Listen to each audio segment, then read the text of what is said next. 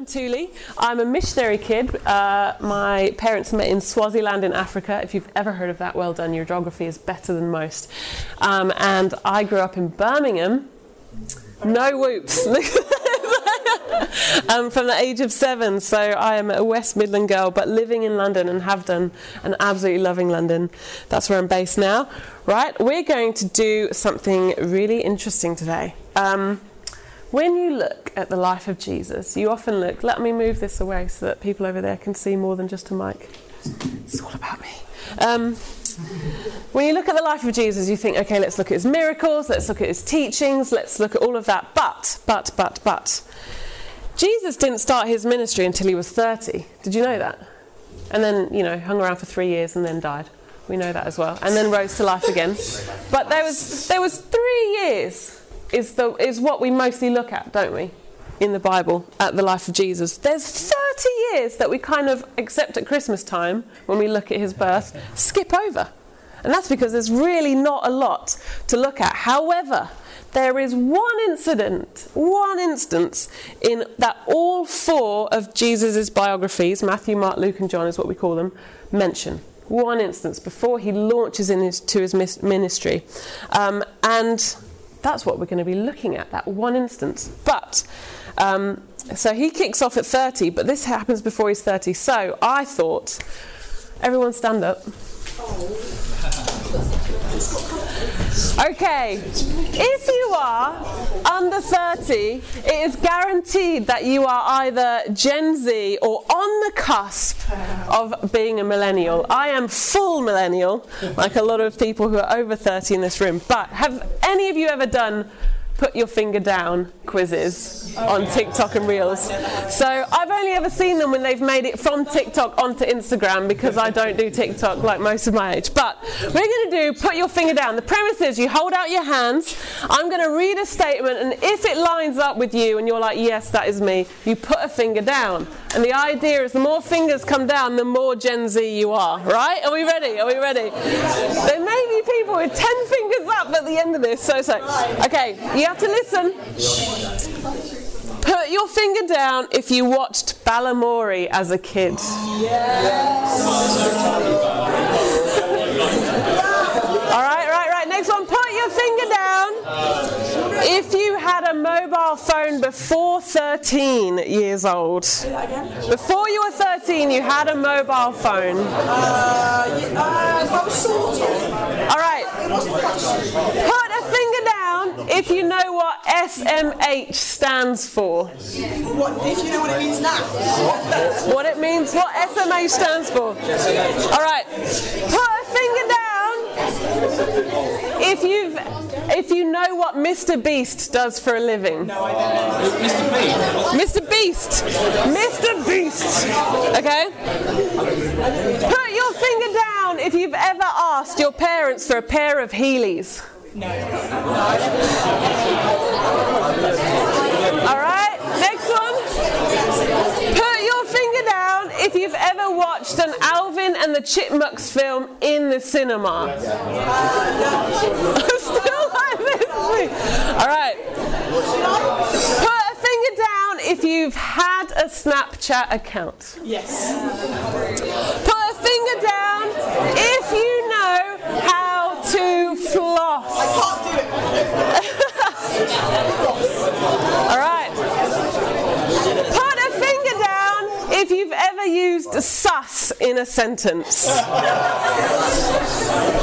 Alright, and lastly, put a finger down if you learned how to use a touch screen before a keyboard. Oh. Okay. Okay, hands up if you have at least 2 fingers down. Down? Yep. Hands up if you've got 3, 4, 5. We've got some millennial dropouts now. 6, 7, 8, 9, 10. Any 10s? Oh my goodness, that's a real Gen Zer over there. Amazing. All right, grab your seats.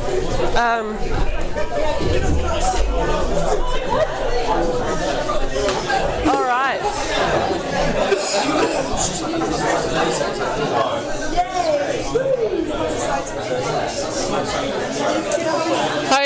Okay. Now, any ideas why this event is called Sent? Any ideas?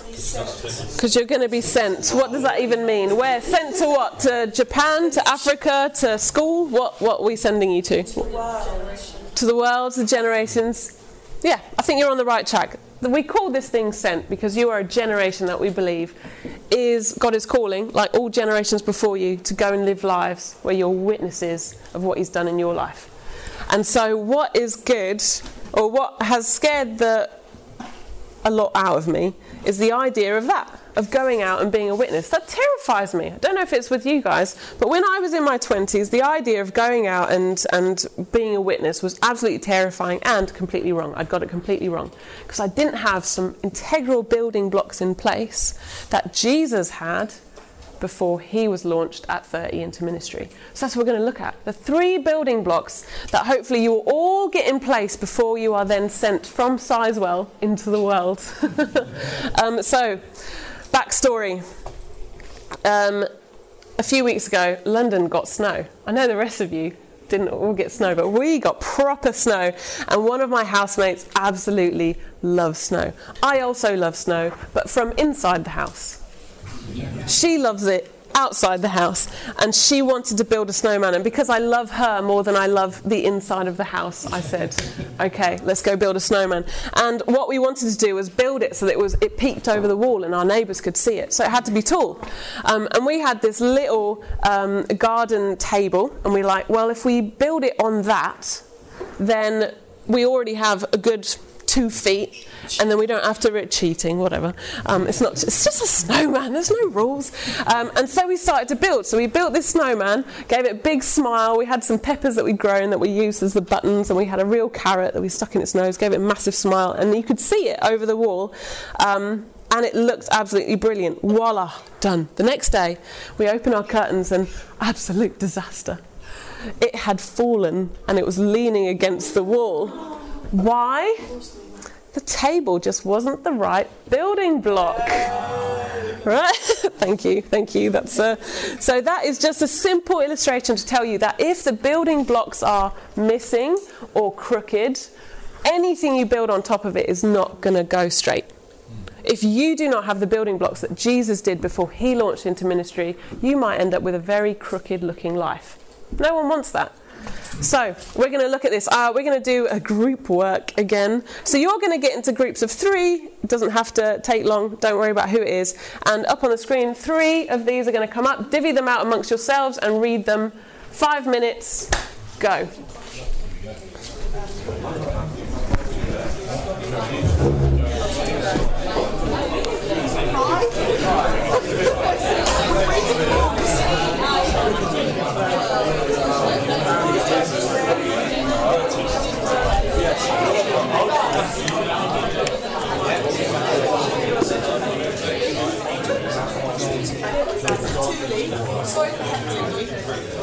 That's hilarious. I can take it. That's what my mum would do. I'm just trying to bring a bit of spirit. Everyone's tired, you know. Thank you. I'll do that. All right, start reading if you haven't already.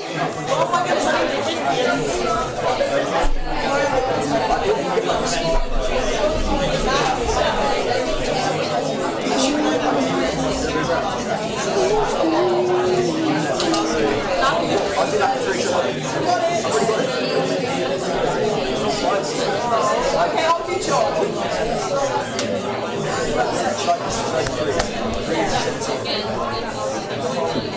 John one there.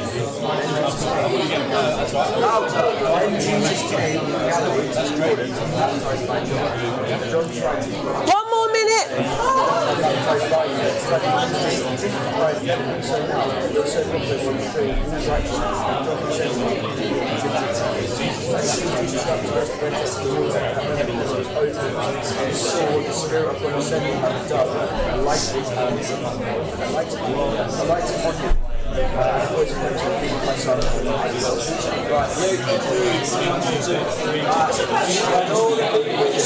Just reading it. 30 more seconds.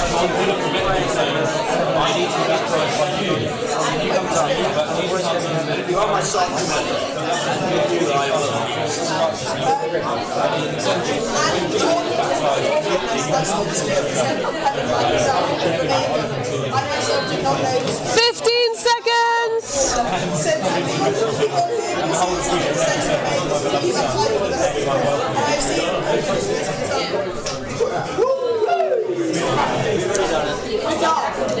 If you're done, fingers on lips.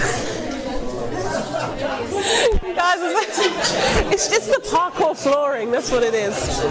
Okay, are we good? All right.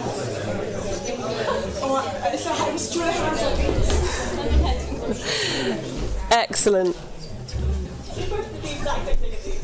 So you all read an account. This was before Jesus went out and did anything.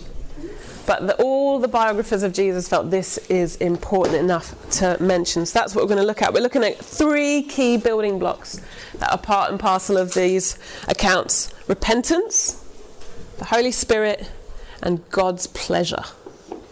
Right. Okay, so background. John rocks up. Who is John? If you have read any of the stories over Christmas, you'll know that there was this really old couple, Elizabeth and Zacharias, before Jesus was born, and an angel rocked up and said, "You're going to have a son," and they did, and his name was John, and he was prophesied to be a man who would prepare the way for the coming Messiah, who is Jesus, as we've read. And he is calling the Israelites to repent and be baptized. That is what he's doing when we jump into this story, and Jesus rocks up to be baptized by John. And we're going to look at repentance first. What does it mean? I want you to turn to your neighbour and in 3 words, just share what you think repentance means. What does that mean to you? Go.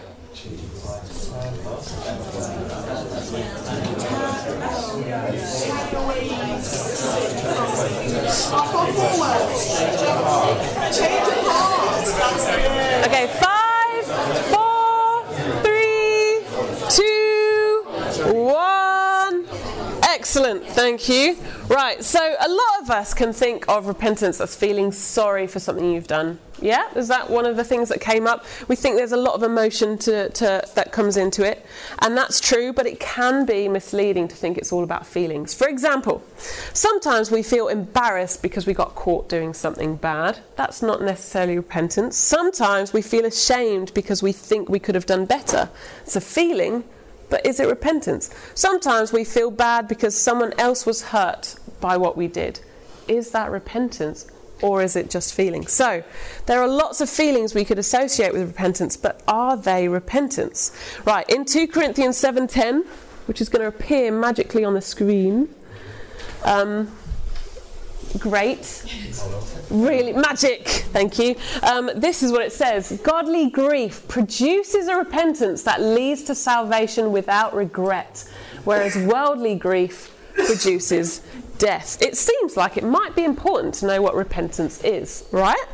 So, it says there is grief, so there's an emotion involved, but it produces repentance. It isn't repentance. See that? The feeling isn't repentance. Apparently it produces repentance. So what is it producing? Let's have a look. Have you ever played Grandmother's Footsteps before? The idea, someone has their back turned at the other side of the room, everyone else is over there, and they're trying to, as grandmotherly, I suppose, as quietly as they can, get from one side of the room to the other, and then the minute that person turns around, you have to freeze, otherwise you're sent back and you have to start from the front. You win if you get to the top end first. So, I love a good game, but that is boring. That's dull. I love to add a bit of chaos to games, because otherwise, what's the fun in it? So, let's imagine you play Grandmother's Footsteps, but in this game, you're completely focused on the other person in the room, but if I were in charge, as I've said, I would mix it up again a bit. For example, let's just say at the other end of the room is someone you really admire. Musician, I don't know what it is, just choose someone. And if you get to the other end, you get to spend the rest of your life hanging out with them. You get access to them. VIP, you got their phone number in your pocket. You can be like, yeah, I can phone up whoever whenever I want to your friends. That'd be really cool. Okay, that's the reward. Eternity with that person. But they're in the audience who are watching this game. I've given them Nerf guns. I've put slime pits out in front of you. There's tunnels full of spiders that you would have to crawl through. Sounds fun, right? And then also cute puppies. Really cute little puppies. If you fall over and trip, they lick your face. How about that? Okay, but if that is the reward, none of this will distract you from getting there first, right? Cutest things in the world, the most horrible things in the world, the Nerf guns, the crazy praises of your audience, whatever it is, nothing will stop you. You are focused on getting to that person at the other end of the room. Okay. This will all make sense. In Genesis, we've read the story of Adam and Eve and their betrayal. So a quick refresher. God's created a world, puts Adam and Eve in the garden, and it is good. It is good. It is beautiful and good. Adam and Eve enjoy a closeness with God that is just crazy. They walk with God in a garden, and they have the freedom to do whatever they like except eat from one tree. They can eat anything else but one tree they're not allowed to. God says, don't eat from that one tree. Then in Genesis 3 we read, a serpent more crafty than any other beast of the field that the Lord God had made said to the woman, did God actually say you shall not eat of any tree of the garden? Short conversation later and the world is devastated for good. Eve picks the fruit and eats it. But what led to that point? In verse 6 we read, so when the woman saw that the tree was good for food, that it was a delight to the eyes, that the tree was to be desired to make one wise, she took of its fruit and ate, and she also gave some to her husband who was with her, and he ate. Every thought she had was around the fruit and what she was going to get from it. Her focus had dropped from eternity with the person at the other end of the room to something in the room. The cute puppies or the slime pit or whatever it is. But in this case it was fruit and being wise and being like God. So Adam and Eve's focus was turned away from God and turned towards themselves. In an instant that beautiful relationship was broken. They were kicked out of the garden to not walk with God in the same way anymore, and there was no way for them to undo the wrong. Now another story. Has anyone heard of the term Karen? Anyone know who a Karen is or what a Karen is? A Karen, yes. Karen. I don't know. Shall I say it differently?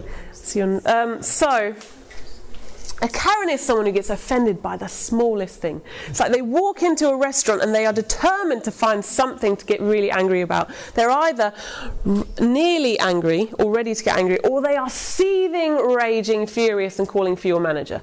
That is basically a Karen. So they have a way over the top reaction to their salad being a degree too warm. Way too over the top reaction. And sometimes we have this idea in our heads that God is a bit like a Karen. He is either angry or looking for something to get angry about. Sometimes we feel that way. We feel like he is just really easily offended. We look in the Bible and we're like, you know, the Israelites are doing something really well, and then like the next minute they're doing something really bad, and boom, it seems like God's like, ugh. What we don't get sometimes when we read the Bible is we sometimes cover 100 years in 5 minutes of reading. And it feels like God just loses his top really quickly. But actually, God, rather than being a Karen who over the top reacts and reacts really fast, he is really, really slow to anger. Slow to anger. That's one of the ways he describes himself in the Bible. I am slow to anger. He is not a Karen. He is patient. He is kind.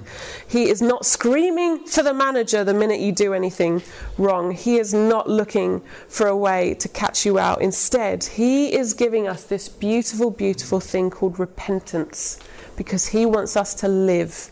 He wants to avoid sin destroying our lives. The other problem with seeing God as a Karen is because we start to think that his feelings about us are dependent on how we're acting. It becomes all about us. If I'm doing well, then God's going to be pleased with me. If I'm not doing well, then God's not going to be pleased with me. Okay, it's all about what I do. What do we know about the gospel? Who is it about? It's about what Jesus did. So the minute we start getting this thing into our head of God is like constantly just angry and he's reacting to everything we're doing, we forget the power of the blood of Jesus, permanent power of blood of Jesus to break off the sin and the death that is just we got caught up in, and to make us new. He has put a cloak over you of righteousness, and it cannot be taken off. It cannot be taken off. God is not angry with you anymore. The Bible says the wrath of God was satisfied in the death of Jesus. The wrath of God is gone. There is no Karen God, and there never was. And if you are in your mind thinking of God as a Karen, you're worshipping a false God. And you can be free from that, and that's the beautiful thing. Instead, we have a God who, let's get the Ezekiel 30 verse up, please. Dum, bum, bum, bum, bum. He said this to the Israelites, "Therefore, you Israelites, I will judge each of you according to your own ways, declares the sovereign Lord. Repent, turn away from all your offences, then sin will not be your downfall." This is our good God who says there is sin and it will bring you to ruin, but there is repentance and there is a way out. He is that beautiful. It's a beautiful gift. So how would I describe repentance? Some of you, I heard, use the word turning. Yeah. Well done. Repentance. Often in the Bible, you just Google search repentance in your Bible or repent, and it will often say repent and turn, repent and turn, repent and turn. They seem to be two halves of the same coin. Repent and turn away from your sins, or repent and turn to God. That seems to be the way. It's always turning either away from sin and to God, or to God, away from sin. That's how it works. So we have it that in Adam and Eve, a good world was corrupted by evil, and the evil cycles continued. We see it in this day and age. We are either the perpetrators or the recipients or the onlookers of evil. Everywhere we go, everywhere we look. Humanity turned away from God, and in it, sin and evil entered, and we are in that horrible cycle. So, what have we got? We've got a beautiful gift called repentance. Let's have a look at what it actually means. So, repentance, as we saw in the verse just before this, if we can pop that up again. I think it's 2 Corinthians. Bum, bum, bum. That one leads to salvation without regret. Isn't that amazing? Repentance isn't just turning to him, it is a doorway to salvation. It's all about focusing on God again, that whole grandmother's footstep story, where nothing else will cause you to turn away from him. You are turned and focused and fixed on getting to that end of the room to find God. The doorway to salvation is not by performance, but by positioning. Get that? It's about a turning where you are positioning yourself, turning to God and away from sin, not about what you do. Remember, Jesus had yet to start his ministry. This was a building block before he started doing things. Okay, before any healing happened, he was showing through this baptism that he had a position facing towards God. Repentance is a good thing. It is a beautiful gift, because without it, we're all hurtling towards death, eternal separation from God. All right, so what does turning look like? Matthew 3 verse 8 is going to magically pop up on the screen as well. That's it. All right, this is what John says. He says, repent, bear fruit in keeping with repentance. What is fruit? Fruit is the outward fruit of inward working of a tree or a bush or a plant, whatever produces fruit. Fruit is what comes out of what's happened on the inside, right? So it says, prove, this is NLT, which is a nice helpful way to say it, prove by the way you live that you've repented of your sins and turned to God. So yes, it's a repositioning, but there should be fruit as a result of this repositioning. There should be something that comes out of what's happened internally. Let's not get it the other way around. It's not about doing something outward and then you're repenting. It's about something that happens here first, repositioning, and then it produces fruit in keeping repentance. Repentance starts with repositioning, but it always leads to fruitfulness, a new kind of fruit. All right, the other thing repentance is, it is God-focused. Let's get that 2 Corinthians verse up again, please. So it talks about godly grief. Godly grief. It is focus on God. See, there's worldly grief. Some of us feel sad by what we've done, but it doesn't change anything. That repositioning hasn't happened. That's often what we get in, how many Instagram and Twitters and whatever have you watched where some influencers had to apologise for something, and it's nice that they've said that, but the next minute they're just going to do whatever they want to do. It doesn't produce any kind of lasting fruit or change. That is not repentance. That is a worldly grief that produces death, which is frightening and awful. Okay, let's look. In Acts, Peter preaches a storm of a sermon. He's just been baptised in the Spirit, and he goes from being someone who denies Jesus to someone who can preach to thousands. And he says, I think you'll have it on the screen as well, Acts 2 or 4 or 3 or something. That's it. You got it. Yeah. Okay, let's read it out. So therefore, let all Israel be assured of this. God has made this Jesus, whom you crucified, both Lord and Messiah. And when the people heard this, they were cut to the heart and said to Peter and the other apostles, brothers, what shall we do?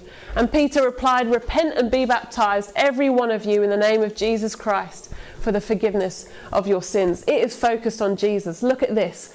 Peter tells them, this is Jesus, whom you crucified. And what do? They were cut to the heart.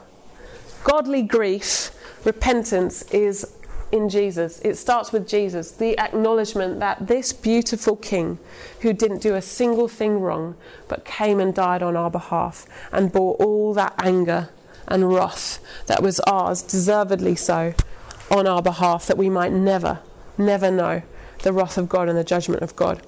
It's a grief that recognises God is a faithful King and sees that we have betrayed him, and it's a grief over the ultimate result. Beautiful Jesus nailed to the cross, God himself alone and friendless in a world of sinful, self-centered people, hanging on a tree, dying, and yet still to the very end loving us, who never deserved it. Our forgiveness, our salvation came at that cost. That's a high cost, and that's where godly grief starts. That's where repentance continues and comes out of. Now, it's important to say, did Jesus need to repent? Did he rock up because he needed to repent? No. Good. I'm so glad someone said that. Jesus, he did not sin. He did not sin. And those of you who had the Matthew passage, you will have read out, John would have prevented him saying, I need to be baptized by you. Why do you come to me? And Jesus answered, let it be so for now, for thus it is fitting to fulfill all righteousness. So in order to take our place on the cross, face the punishment we deserved, God required a perfect human to represent us. And Jesus needed to become like us and identify with all that it meant to be human. Now let's think of the politicians of today to help us ground. What that means. Some of our frustrations with politicians is that they are people who seem completely out of touch with what daily living looks like. They are the people with second homes. What is one of that? I don't know what a second home is. They're people who are meant to represent us, but they don't know the first thing about what it is to live our lives. It can be really frustrating sometimes when we have those RMPs who are saying things that don't line up with who we are. But the opposite is true in Jesus. Jesus came, I think we read out the Hebrews passage where it says he came, he faced temptations just as we did, he lived the life just like we did, so that he could represent us before God on the cross and now in heaven. It's amazing. Okay, so repentance is the first building block. We're going to speed through the next two. That was the longest one I want to spend time on. Repentance is living lives turned away from sin, repositioned, turned towards God, that are powerful witnesses to a world that only knows worldly grief that leads to death. Powerful witnesses. That is the first building block of people who are sent. We're going to live, when you're repositioned, your life is bizarre to the rest of the world. God focus is a weird thing. Self-focus is normal. But a life repositioned based on God. Okay, next, what happens next for people who are sent? So in the passage we read, and when Jesus came up out of the water, immediately he saw the heavens being torn open and the Spirit descending on him like a dove. Now there's a million preachers you could preach on the Holy Spirit, and I'm not qualified or have the time to do that. So I'm going to say just simply, in the New Testament we often see repentance and the anointing of the Spirit come hand in hand. You had it in the Acts passage that we read when Peter said to them, "Repent and be baptized, every one of you, in the name of Jesus Christ for the forgiveness of your sins, and you will receive the gift of the Holy Spirit." The Holy Spirit is a gift, and in repenting, that beautiful intimacy with God, the walking in the garden that Adam and Eve lost, we get back. We get to walk with God. That's astounding. We're not just repositioning, but actually God just is walking beside us now. We don't even need to walk towards him because he's with us. We can, wherever we go, when we reposition, when we repent, we've got God with us right there. So it's not really hard to look too far to find him and to know what it is to live his way.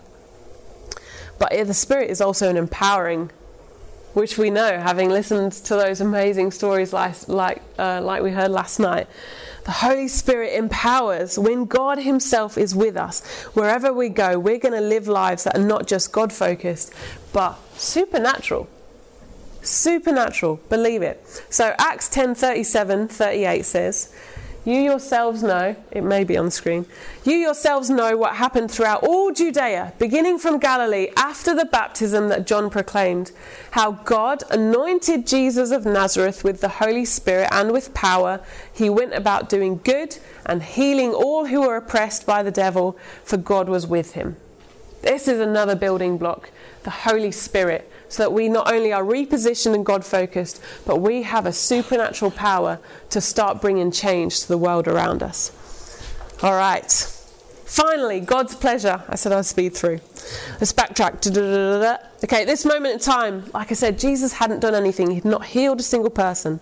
He had not done any signs of wonders. He'd not even done a preach. And yet, we have this line, "A voice came from heaven, 'You are my beloved Son, with you I am well pleased.'" Well pleased, I mean well pleased. This is like real good pleasure. One of the greatest struggles that I've had, and I still have, as an older child who is very performance driven, is believing that people are pleased with me before I've done anything worthy of it. I think it's one of my greatest struggles, and some of you in this room may also know that same struggle. It's like, sure, I know you love me for who I am, but when I'm being grumpy and selfish and a bit irritating, I'm sure you don't quite love me as much as you would have done. But when I'm doing really well, you do. But remember now, when God looks at us, he sees Jesus. Remember? The cloak of righteousness comes on. It's permanent. That's what he sees. He sees righteousness whenever he looks at you. That is really, really pleasing to Jesus, to God. But also, he made good things. In Genesis, he made good things. It says he knitted you together in your mother's womb. He makes good things. He cannot not make good things. You are good in his sight. Whether you've been corrupted by sin, not yet a believer, or a believer, whatever it is, you are a good workmanship. He wants the best for you, obviously.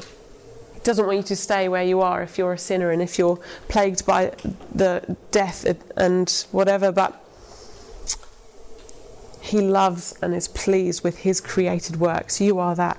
Now, there's an account in the Bible where the disciples of Jesus, I'm going to tell you there, this is story time. So, in the Bible, there's this random story. The disciples have been approached by a guy whose child is demonized, and they're like, cast out the demon. The disciples try, and nothing happens. Jesus comes along and goes, out, and the demon goes. The disciples are like, why couldn't we cast out the demon? Because they've done it before, so it's not like they didn't know how to do it.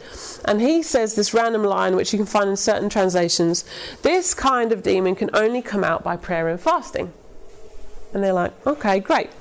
So I'm going to tell you a story. So there was a pastor once who was called out to a woman's house. She was oppressed by evil spirits, and he'd been asked to pray for her deliverance.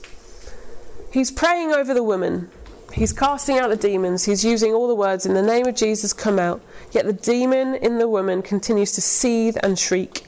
Finally, the demon, through the woman, says, you can't cast me out because I can only be cast out by prayer and fasting. And the pastor is temporarily at a loss. What do I do? I haven't fasted today. What do I do? So how is he going to cast out the demon? Then the Holy Spirit gives him an idea, and he says, okay, I haven't prayed and fasted, but Jesus has. So by the prayer and fasting of Jesus, I cast you out. And the demon goes. The demon goes. We live a life hidden in Jesus. In every way. He's not just given us his righteousness, but the life he lived is the life we can now live. We might not have prayed and fasted, but he has. We don't have a powerful name, but we use his all the time, don't we? In the name of Jesus, I command you. In the name of Jesus, be healed. In the name of Jesus, we are using his name, and in the same way, we are hidden with Christ. So, don't be surprised that Father is really pleased with you, because you look like Jesus. You look like Jesus. You wear his face. You wear his actions. You have, in him, lived the perfect life. Absolutely mad. Absolutely mad. We can be assured of the Father's good pleasure. In Psalm 18 it says, he brought me out into a spacious place. He rescued me because he delighted in me. If you're here today, saved by Christ, it's because he delighted in you. Delights in you. Think back to the beginning of creation. In the beautiful world, he created all things and they were good. God is happy with his creation. He is happy with you. You are, get this, you're a source of joy to Jesus. He looks at you and he's just like, just love staring at them. Their beautiful faces. They're so wonderful. This is the third building block. Before you launch into the world as sent people, be assured God is pleased with you. Before you've done anything, God is pleased with you. Before you've preached a single word, before you've said to your best mate you believe in Jesus, before you've done anything to make a difference in the world, God is pleased with you. That is your starting point. That is your starting point. And that is your ending point, and that is everything in between. So, recap. I think there's a screen maybe for this. Repentance, repositioning your life, turning away from sin and towards God. The Holy Spirit, empowerment, boom. Keep going, you'll get there eventually. We've gone through that and all the rest. Holy Spirit is empowering. Yeah, it's good. It's good. The Holy Spirit empowering to not just be repositioned, but to live a powerful life and to have God with us. Amazing. And God's pleasure, your starting point. Before you accomplish anything, God is pleased with you. All right. We're going to go into a time of response. That's where I finished up. And there are numerous ways I know that God will be working in people's hearts. One of them, for some of us, do you remember we sang that song earlier? And yeah, really grateful to Sam for bringing it up. That I've decided to follow Jesus. What are the next lines? No turning back. No turning back. But I feel like some of us, we're living a life where Jesus is an option so long as it goes well for us. But we still have it in the back of our minds, I might turn back. It's not a permanent turning. We haven't repositioned and decided whether we face rejection, heartache, pain, hunger even, in turning to Jesus. We're going to stick with it. We haven't decided in our hearts that when it gets confusing or when it gets hard or when Jesus isn't answering my prayers like he says, or when the Bible's not lining up with what I'm experiencing, we haven't decided in our heart, no turning back. We are still looking to turn back to worldly ways and sinful ways. Look at this in the Israelites. They turn to God and then the rains don't come and they're like, but there's a rain God. So they turn to the rain God to start praying for rain from someone who cannot offer it. The Israelites were known for not being turning permanently, repositioning people. There are some of us who need to decide we're not making a half turn and we're not making a temporary turn. This is the day we are turning for good and our hearts are repositioning towards God. The eternal reward of being with God forever. We've decided it doesn't matter what puppies come our way, good things, slime pits, bad things come our way. God. God, God, God. This is incredible. I don't know if you've heard of the Puritans. They're these old school Christians back in the day who were really known for being quite very prayerful people. They would often pray for the gift of tears, the gift of a godly grief, the gift of really encountering what it meant, what it cost Jesus to do what he did, to sacrifice what he did. And I know in my heart, I've prayed, I've sung several songs about, Jesus dying on the cross, and he has never touched me. I've been able to sing them and be like, oh yes, thank you Lord for what you did. But there's been other times where I've sung songs and it's just hit me. The Holy Spirit's just put a godly grief in me where I've been like, oh wow, what I've done really did so much. It caused so much. And Jesus had to pay a really high price for what I did. I can't remember. Remind me, there's a hymn where it says, I heard my mocking voice in the crowds. I remember singing that at age 13 and suddenly just being rocked by grief. My mocking voice in the crowd, looking at Jesus on the cross and still mocking him. What are you? Get down from that cross, save yourself. And that beautiful word, that beautiful line in that song hit me for the first time. Some of us need to pray for the gift of tears, to really start feeling what it was that God did. Because that godly grief leads to repentance, that leads to salvation. Who wants salvation? More and more and more. And I feel like repentance is a one-time thing, but then that conviction and that just repositioning happens again and again in small ways as God reveals to us, this is an area where you're still turned back. Okay, I'm turning that towards you. Okay, next one. Some of us, baptism. Repent and be baptized. I didn't go into baptism very much, but that comes up every time. If you haven't been baptized yet, why not? Why not? Just, in your hearts, maybe it's a good time to ask, why am I not baptized? There may be various sticky reasons that you can go through with people who are in your church and can help you work out. But it says repent and be baptized. That's the command. That's the command. Baptism is really important. It's not just a symbol. There is something in it that is more than just symbolic. That is powerful. Holy Spirit. Some of us came forward last night for the anointing of the Spirit. You remember the prayer that the Hebrideans were praying. There was one that's saying, come and visit us. Come and visit us. Some of us, we want to be filled with the Spirit, with power for the first time. Some of us want to be filled freshly. Some of us want the Spirit to come in a major way amongst our student groups or our youth groups or our small groups or our churches. We want to say, come Holy Spirit and visit us. That might be something that some of you are really feeling a burden for. And then some of you really struggle with the idea that God's baseline attitude towards you is pleasure, that he really likes you. It's really hard to believe that first thing in the morning and last thing at night, no matter how the day went, God is pleased with you. We are a performance-driven people. We treat people according to how they act around us or how they don't act around us. And we believe God treats us in the same way. God is not like us. Praise God. We need to pray for freedom from the lie that God is only loves us and is pleased with us by what we do. It's a lie from the devil. Then finally, some of you have these building blocks in place, praise God, and it's now time to be launched. It's now time to step out and ask God, what is it that you're calling me to? Right. I'll probably need some help from some of the grown-ups in the room, the ones that still had 10 fingers up at the beginning.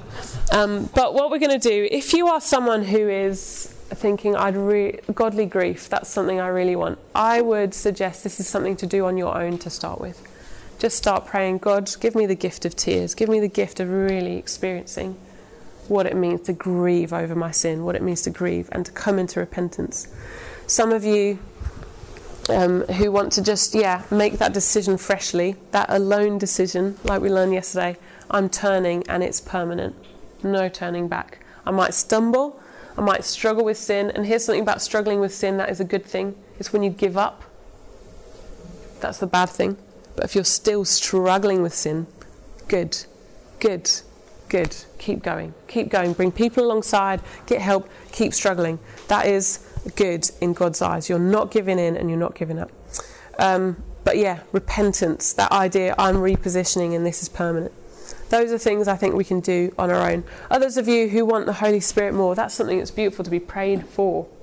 So some of you, if that's you, I would suggest maybe coming towards this space here, and we'll have some people gather around you again. Because why not keep asking? it seems like Jesus says to keep on asking, so let's do it. We did it last night. That doesn't mean we're finished asking for more of the Holy Spirit. Let's do it again. Let's do it again. And then, pleasure of God. If that's you as well, that's something it'd be really good to get good friends alongside you to just pray into. But just start by saying what the truth is, declaring, God, I believe you're pleased with me. Help my unbelief. Help me. Start with that.